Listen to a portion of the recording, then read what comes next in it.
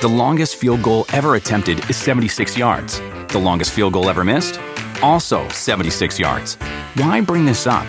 Because knowing your limits matters, both when you're kicking a field goal and when you gamble. Betting more than you're comfortable with is like trying a 70-yard field goal.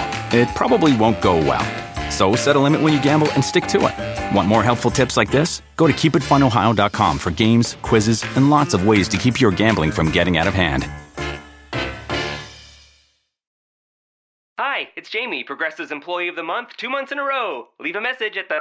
Hi, Jamie. It's me, Jamie. I just had a new idea for our song about the Name Your Price tool. So when it's like, tell us what you want to pay, hey, hey, hey, and the trombone goes, blah, blah, blah, and you say, we'll help you find coverage options to fit your budget. Then we just all do finger snaps while a choir goes, savings coming at ya, savings coming at ya. Yes? No? Maybe? Anyway, see you at practice tonight. I got new lyrics for the rap break. Progressive Casualty Insurance Company and Affiliates. Price and coverage match limited by state law. Welcome to the as yet untitled Post NASCAR America Show podcast. I'm your host, Nate Ryan. It can't be called the Untitled podcast, by the way, because Jeff Gluck already has, I think, the rights to Untitled. Does? Yeah, I believe he does. That's a great name, though. It is, isn't it?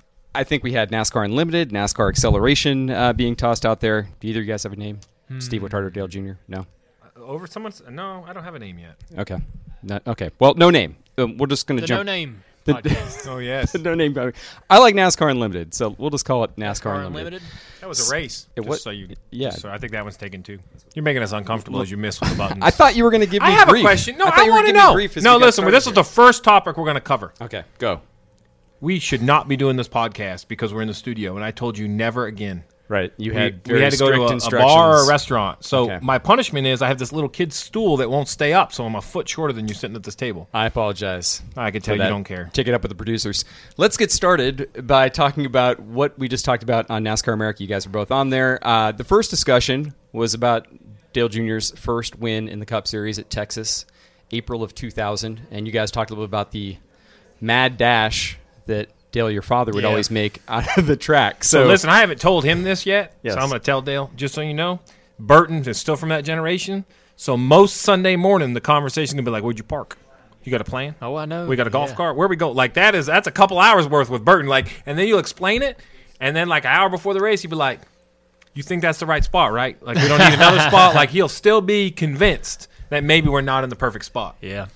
That's happening with you guys at your own. Okay. Oh, yeah, like it still happens today. That happens today, yeah. Oh yeah, like, and then, and you talk about, you talked about your dad, or DJ talked about how your dad was in a fire suit. My man Jeff Burton can get out of a sport coat like Superman. Right. In the telephone booth, out of the telephone booth, he's gone. Right. Dale told the show the story on the show about that your dad would change literally. Like, no, I guess it was DJ who told that story about your dad would change literally in traffic in the van while he was going to the airport at Watkins Glen. Yeah, he was. I remember going to races with him before I started driving, and seeing him drive to the airport, or even start to drive home in his driver's suit. It was just so much quicker to get out of because it's like that first 15 miles in circumference of the racetrack. If you can break out of that bubble sooner than anyone else, because it grows. It's like this big. It's like this. The traffic bubble grows as time goes by. Traffic's getting worse and worse and worse and worse. So he would try to get out of it quick as he could. And once you're beyond that bubble, you're good to go. You keep saving time. So if you're the first out of the bubble, then you're the first to the airport.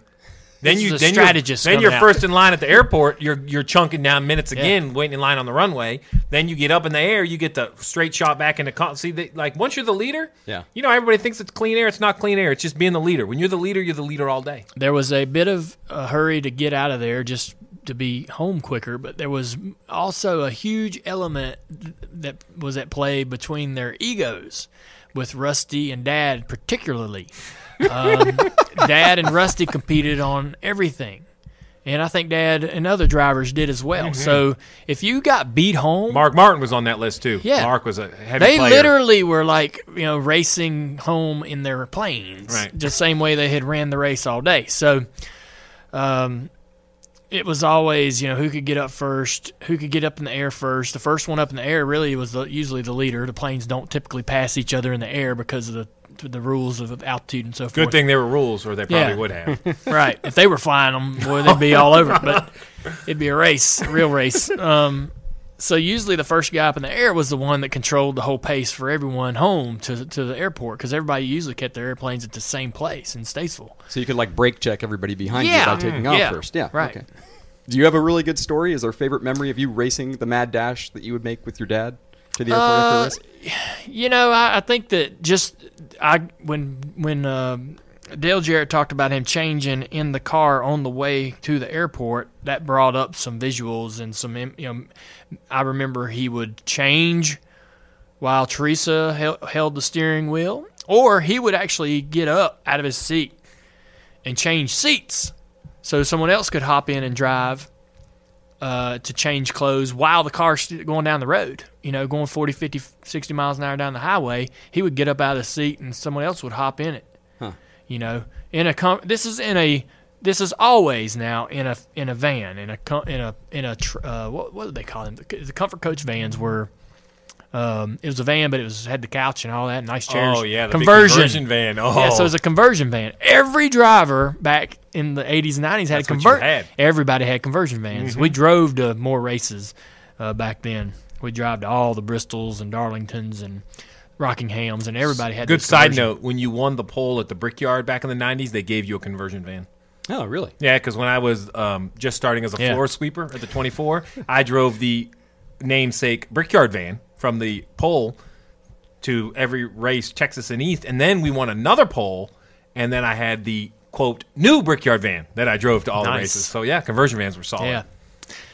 So I've heard a lot of stories about you guys from this man. You guys, being me and him? Over the last few years. But I don't know if I've ever heard the story that you guys just talked about on NBCSN about this was an Xfinity car at Texas Motor Speedway some year. Yeah, I don't. You guys ran together. Like, what was the deal? Like, it was. I don't remember car? why it was we were running. Junior running a Junior Motorsports car, and whenever we do a Junior Motorsports car and I'm driving it, it's typically an extra team. So we're like spread, we're having to throw together a group of guys that'll take the car to the racetrack because we don't have like a fifth team. Right. And maybe at this particular year we were in that same situation, and we had. I guess I think this was the Chris Heroy era. So Sunshine, okay. Chris Heroy crew chiefed him at Bristol and somewhere else, getting some crew chief experience. Then I think he left to go to Ganassi. And there was this one race at Texas that had to be done. So I was like, you agreed to do it? Yeah, I'll go do it. Sure. I mean, his Xfinity stuff runs pretty good. This is going to be fun. That says a lot about me as a driver, that you were not so tired of me on the Cup side that you agreed to. Hey, was this the same race? We had one. You were like, you know what? I don't think I'll do that. I'm really getting enough of you on the Cup side. You said, yes, Dale. More racing with Dale, of course. Hey, wait. One of these, this might be the race. We need to check this race. Because one of these races, I was trying to find my man over here went. I don't think I was listed as the crew chief in case there was any sort of situation. Okay. I'd be around for Sunday. Remember, you had that thing won. You ran Chase Elliott down, run on the top, and drove away from him. Yeah. And then there was a caution, and Chase got by us on the restart, and that's the first race Chase Elliott won. It is the first Xfinity race. I think it was the same weekend. Ah.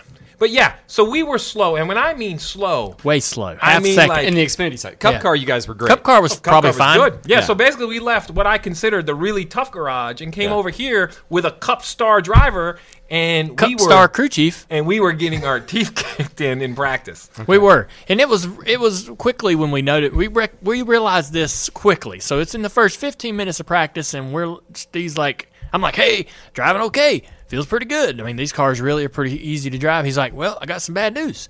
You're half a second slow. Like, you're really, really slow. Not like a little bit. Like, call the engine we are shop in or trouble.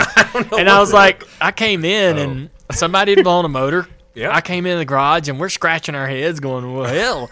And I'm like, it don't drive bad. I don't know what to tell you to fix. So I don't even think we changed anything. Nah, probably not. But we were starting to panic. No one else was going to go on the track because of the speedy dry, and I said, we got to get out there if we're this far off, right? And we both agreed to hit the racetrack, and so I drove underneath the speedy dry and made this uncharacteristically low entry into turn 3, and it chopped a half a second off the lap. No joke. Wow.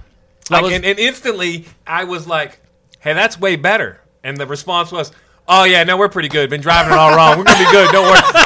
And this was the focus on the Xfinity. Like we went from throwing up slow to one good lap to let's go back over the Cup garage. This one will be fine. Yeah, that's like what DJ just said on the show, which that sometimes you find a line by either making a mistake or a lap car forces you in, and then you're fast. Everything's good. You get taught to arc the entry, make a nice wide arc in the entry. In the Cup car, it always works. There's a lot more power, so you can give up that you can make that longer line because you're going to gain it on the exit. It sort of evens out and helps the car in the center of the corner. It does a lot of great things. I mean, you don't go chopping the entry in a Cup car just like you did that Busch car. They drive so differently, and I hadn't been in the Busch car, the Xfinity car, for much of the year.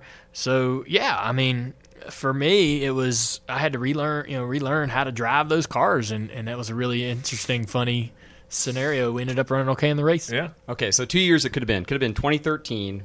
You finished. Dale Jr. finished fourth in the Xfinity race.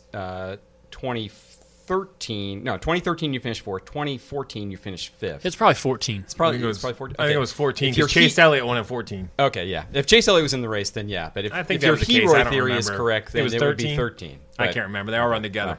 Who cares? All I know is us calling the Xfinity race was great because at one point I was like, look, we're not good enough to win, so we're just not going to pit right here, and we're going to save a set of tires. And basically, what I got back from the car was, sure, whatever. Like, I don't care, whatever. And we had that's what makes Texas, the old surface, so much fun in those Xfinity with the tire wars. Is we just we were there to run good, and it was fun. Right. Yeah. So something else that came up on the show, we talked about what Brad Keselowski said in the NASCAR and NBC podcast. We heard that clip. The clip we didn't play during the show today is that Brad also. I asked Brad, have you ever gotten heat from sponsors or your team told you to back off? And Brad's answer was, no, I never have. And yes, I probably should have at some points, but no one has ever said, moderate your comments a little bit. So my question to you, Dale, would be, did you ever face any heat for anything you said? Only after sponsors? The fact, really. Yeah. I mean, usually, well, wait, he's got one. You got one scenario. I got one that I got the call. Okay. Well, it was after the fact. Well, the tweet was already out. Right, that's what I'm saying. So it wasn't a situation. It was a comment on a tweet about your cell phone service from the Texas Motor Home I remember that. Oh yeah, it's funny now. Yeah, I didn't think it was a big thing. Okay, so Sprint. Let me go ahead and tell you it was a big thing. Sprint was the title sponsor of the series. Stop for a moment. Title sponsor. Just clear that up. Go ahead. We're laying nine-figure check. We're laying in our luxurious buses, and I'm complaining about the cell service. Or no, I wasn't complaining. A fan was complaining about the cell service, and I knew that a lot of drivers and a lot of people were in that racetrack at that moment struggling as well with their cell service because a lot of them were on Sprint. I had gotten rid of Sprint and gotten a Verizon phone and was doing awesome. Yeah. And so I got a little mouthy and lippy on there on Twitter talking about how great my service was because I wasn't on someone Sprint. asked him, Dale Jr., how are you sending these tweets? And my man responds, at VerizonWireless.net. And I was like, yeah. And I didn't see it. My phone starts ringing. I look down. I'm like, that's an odd person to be calling me this time in the evening. Hendrick I got PR? the call. I take it. Yeah. Okay. That's just a mistake. That's a poor choice of endorsement. But I think with Brad's conversation, when you're talking about social issues or political issues, I mean, it's really it's choppy waters, and I don't think that anybody at his race team or any race teams that I ever ran with expect you to speak out. They don't sit there and go, oh well, Dale's definitely going to say something here, so let's get in front of it or try to help him, navigate that if he wants to do it. It was always after the fact, like, oh man, you maybe shouldn't have got into that conversation, or boy, I wish you had just kept your mouth shut. But it's hard, So I think for drivers, it's hard to. It only gets hard, I think, when you feel like people are assuming you're in this bucket when you're in the other bucket. Right. That's it. And that was mostly what pushed me to say, hey, wait a minute, I kind of feel this way. And I'm only saying this is because I don't like people assuming I'm over here. And it was it never comes without some backlash and some some tough waters to navigate after the fact, but it made you feel so much better just putting, letting everybody know, right. This is what's up. I struggle to know if I have the right to use my platform to give my opinion on those issues. Sure. Because that's not why people are watching you. Listen, I'm a blessed guy that got to work my entire life in racing, and now I'm employed to talk about racing on TV and educate and entertain fans. Right. So if it's a racing topic, I'm full steam ahead. I don't care how controversial the racing topic, and there are some. Not who wrecked who. There could be safety controversy. There's a lot of controversial stuff. I'm full steam ahead. That's my expertise. But when it comes to either political or social topics, I balance between the moral obligation to speak my side because I think it's better. That's why I have that opinion. Or do I have the right on this platform to give it? I normally shade away and say, you know what, people don't follow me for that. That's not my role. My role is a sports commentator and do this stuff. But what I do have a problem with, and this is the one time I have perhaps not really got in trouble but been corrected, is I'm really good at the people that just sound off all the time and the nonsense, like the keyboard heroes. Okay, whatever. I don't give them the time of day, but I frustrates me when people with such conviction are factually completely inaccurate about something we're talking about, racing more than anything. Like one time, some guy told me how dumb I was because that's an aluminum engine, it's a this and it's a that, I remember that, and I had it. I was just like, okay. So I said something like, well, actually, and I corrected. And I was like, this is what it is, da-da-da-da, hashtag Couch Crew Chief. And I thought nobody would really pick up. And this thing, it was like a spark in a dry field. And next thing I know, it really erupted. Hashtag Couch Crew Chief trending in America. What were the repercussions? There was no repercussions. The person, who I remain nameless, said, listen, you have every right to do that. But their words of advice made the most sense to me. He said, what you have to understand is that guy had no traction until you decided to engage him. You legitimized it. And because this guy had 50 followers and you have 200,000. Yeah. So your comment is what made it.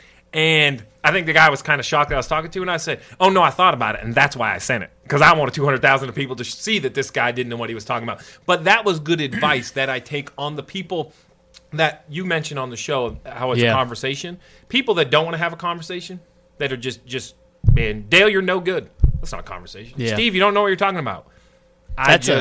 We had this conversation, though. So I used to mute. I don't mute anymore.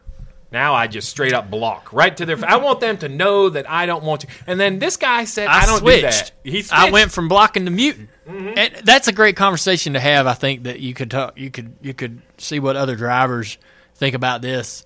Is what makes you decide to engage with a fan, because there's a lot of opportunities out there. And all drivers, myself, you, we don't take every opportunity, but you take some. What is the trigger that makes you dive into that? Because it's not worth your time. This guy doesn't. It's not making any waves. Why bring it up? Why make it noticeable to all your followers? But sometimes you do. Sometimes something pushes that button that makes you retweet that guy and try to and bring that conversation to the light. And my trigger was this guy positioned it where I hadn't. So listen, I work hard. I study the rules. I talk in the garage. I watch races. I prepare. People may or may not like my commentary. That's an opinion, and you can have it. But when someone challenged the fact that I didn't know what I was talking about, that was the button. Yeah. And I was like, whoa. So I zinged it. I think he zinged it. Jeff Burton got on, and then the avalanche formed, and I was trying to just stay on top of the snow at that point. It was a good time, though. As a crew chief, Stevie, do you want a driver who puts himself in the middle? I mean, Brad does it a lot, and that's as a media member, that's one of the reasons I think we like him, is he's going to give us the unfiltered version of Brad Keselowski. But as a crew chief, knowing that your team probably prefers under the radar, don't make waves, is it a difficult thing? I appreciate a driver. So I've only had two. I had Jeff Gordon and Dale Jr. I feel both spoke their mind. Mm-hmm. Both were very transparent. Both they endorsed products that endorsed them, that matched their personalities, that matched their brands. Like, it all worked. So I enjoyed it because both also would have a conversation where Dale and I have had these conversations where it's more than just the fans he's talking to. His team hears it as well. So I guess the short answer is yes, I enjoy a driver that is speaking his mind, because if you're always you all the time, you normally, even though it's sometimes rockier, you're going to get in less major issues because you are who you are. People don't think you're two-faced. People don't think you're saying something behind their back. So I like a driver who is willing to say whatever he wants all the time. But I will qualify that by saying both of the drivers I worked with who were that way, I felt like I could call on the phone and be like, hey, I know you think this, but I just want to paint you the picture of what could be perceived internally in our family, and we're trying to go race. And both of them would pick up the phone and say, oh, man, I never thought of that. Okay, not that I didn't want them to say that. I just wanted them to see that side of it. They were both very supportive. So I enjoy Brad. There are times that I completely disagree with him, and I love that because him and I have had some very quirky arguments that I think we both left going, hey, man, I enjoyed the conversation. Thank you.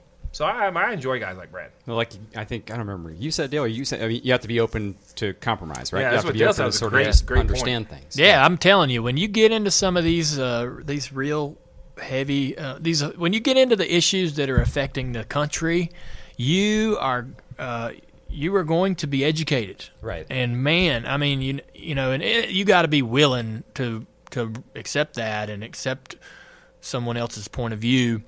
And hearing from a lot of different angles. And if you're not willing to hear that, and if you're like, Steve said, some people are super hard-headed about this is what I think and I'm not changing my mind for anything. If you're one of those guys, you're not going to have a very good time. You're not going to enjoy that experience. But if you're kind of, open to hearing from all sides and sort of, seeing it, allowing that to maybe kind of educate you a little bit. It's good. It can be a really, really good positive experience. Every time you send out a tweet about a social issue isn't a scary, awful experience. It can be a great, enlightening moment. And but I agree with you with Brad. I don't agree with everything, but man, it's great when drivers do that. It is. It shows a lot. It shows how complex our sport is and the individuals that are involved in it. They're people. In a sport of machinery, yeah. I love to see, I have this argument all the time with fans. It's not a video game. Mm-hmm. I can't just take Dale Earnhardt and go put him in Jimmy Johnson's car, and he's not Jimmy Johnson. The seat doesn't fit. The pedals aren't right. He's not going to lift. There's no right or wrong way. They're two different people.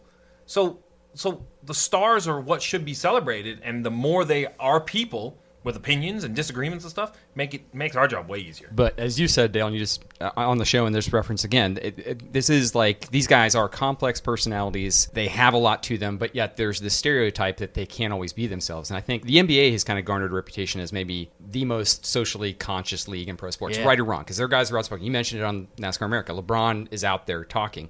Can NASCAR achieve that level with the amount of corporate involvement in racing, or is that always going to be maybe a little bit of a hindrance compared to other sports? Yeah, I don't know that. I don't know that it's different. Yeah, it's much more challenging for NASCAR for drivers. They have corporate sponsors on the side of their cars, and whereas the NBA players, they do have to consider the partnerships that they have. But I mean, when you're LeBron James, you have so much strength in you drive the partnerships. Yeah, your brand is so freaking strong. Mm-hmm. It doesn't affect him as much. So, I guess it would affect him if he went the wrong way, or said something incorrect or offended a wide group of people. But he's not going to do that. He's not that kind of person. But I think that with drivers, I think they're a little more concerned with not so much what the fans are how the fans may react to that comment, but more they probably do think more about, oh man, my sponsor might not like this. How much job security do I have? Am I willing to risk my career? Really on making a statement here or jumping into this conversation. Brad doesn't seem to care. I think that if you, and I might be wrong, this might not be true for every driver, but I think if you adopt that kind of approach, a lot of people buy in. People buy into who Brad is. That's Brad. And nobody's shocked. His sponsors aren't going to wake up and go, wait a minute. They know who they're getting here. Brad is this. That's who Brad is. That's him being that way has gotten to become what we expect from Brad, and I think that so it's not so shocking for his owner or his corporate partners to see him get into those conversations now. You just have to start. You have to be that way when you begin and have that reputation coming up through the ranks, or do it over time like Brad has done, and people just come to expect it, and it's not so uncharacteristic, I guess, for Brad to do that. But I think drivers do have to worry about their sponsors, upsetting their sponsors, because when you talk about things, you're representing everybody. You're bringing everybody into that conversation. They might not want to go there, the owners might not want to go there. And Dale Jarrett talked about owning a dealership. He says something that upsets a group of fans, and they don't buy cars from him anymore. Well, people would say, why does Dale Jarrett care? He's got employees that work at that dealership that need to sell cars. These are people's livelihoods that he's affected by his comments. And so there's a lot more to it, a lot more layers to it than just, I made my sponsor mad or I made my owner mad. You got employees in that company that are affected. They're going to think about this, and I'll stop here. When I would do something, people were calling your crew. Friends and relatives would be calling our guys. Right. Why does Dale say that? Right. What's Dale doing that for? Why does he say that? So it affects more people than just you, your owner, your sponsor. And so the common misconception about a sponsor is you think, because it says STP on your T-shirt, that's it. Dale Jarrett was a spokesman for the Big Brown Truck a decade ago. I don't even know, 15 years ago, and people still attach that. So you and I had this conversation, Nate, right? So I am not sponsored by NBC. I'm an employee. But right, wrong, or indifferent, there's no separation. Everything I do all the time, 24 hours a day, 7 days a week, 365 days a year, I am an NBC analyst. Doesn't matter if I'm on TV or not.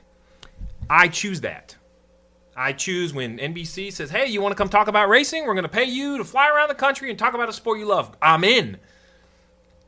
I'm very clear that the residual is I am always an NBC employee with everything I do. So when Dale Jr.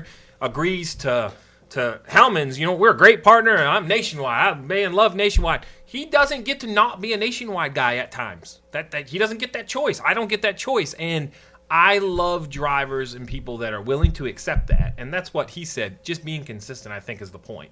Brad's being very consistent. Yeah. Like NBC knew who I was when they hired me, and I just try to stay pretty consistent. And if I have anyone ever call me up and say, "Man, I can't believe you said that," I want to be able to look at them and be like, "You can't?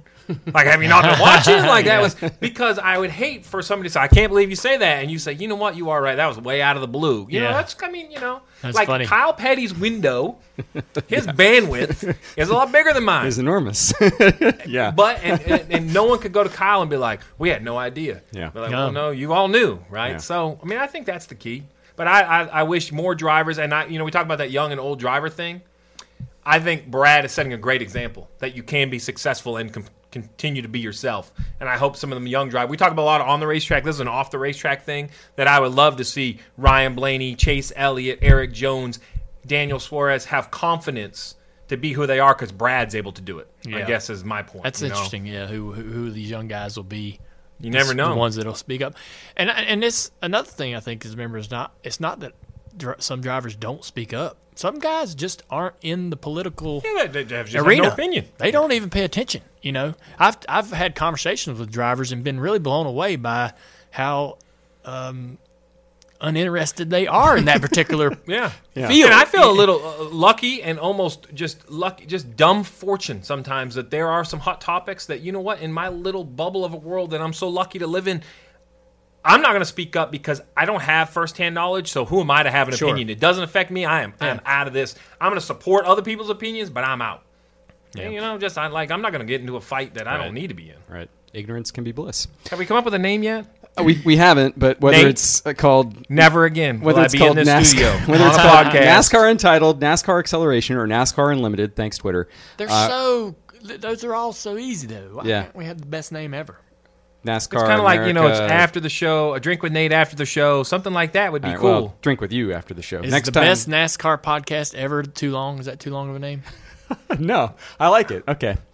I like that. Thanks for listening to the debut episode of the best NASCAR podcast ever. And there are a lot of NASCAR podcasts. Yeah. Now, so that's why that is a very... You know what I think is great? Important that he has one, yet named this one that. Just want to point that out. Hey, I'll be 1 and 2. I'm just kidding, Nate. All right. Thanks, Dale. Thanks, Steve, for being here. And thanks, everybody, for listening. I admit it, TV's kind of my thing. I'll pretty much watch any crime show with an acronym in the title. I live for quirky 90s sitcoms, crazy nature documentaries, and even the occasional indie dramedy. All I need is my comfy pants, a classic movie, an all-new medical drama, or perhaps a little Tuesday night tearjerker. So give me a tense courtroom drama, mafia masterpiece, or even a quirky lead detective mismatched with a totally by-the-books partner, and I am in.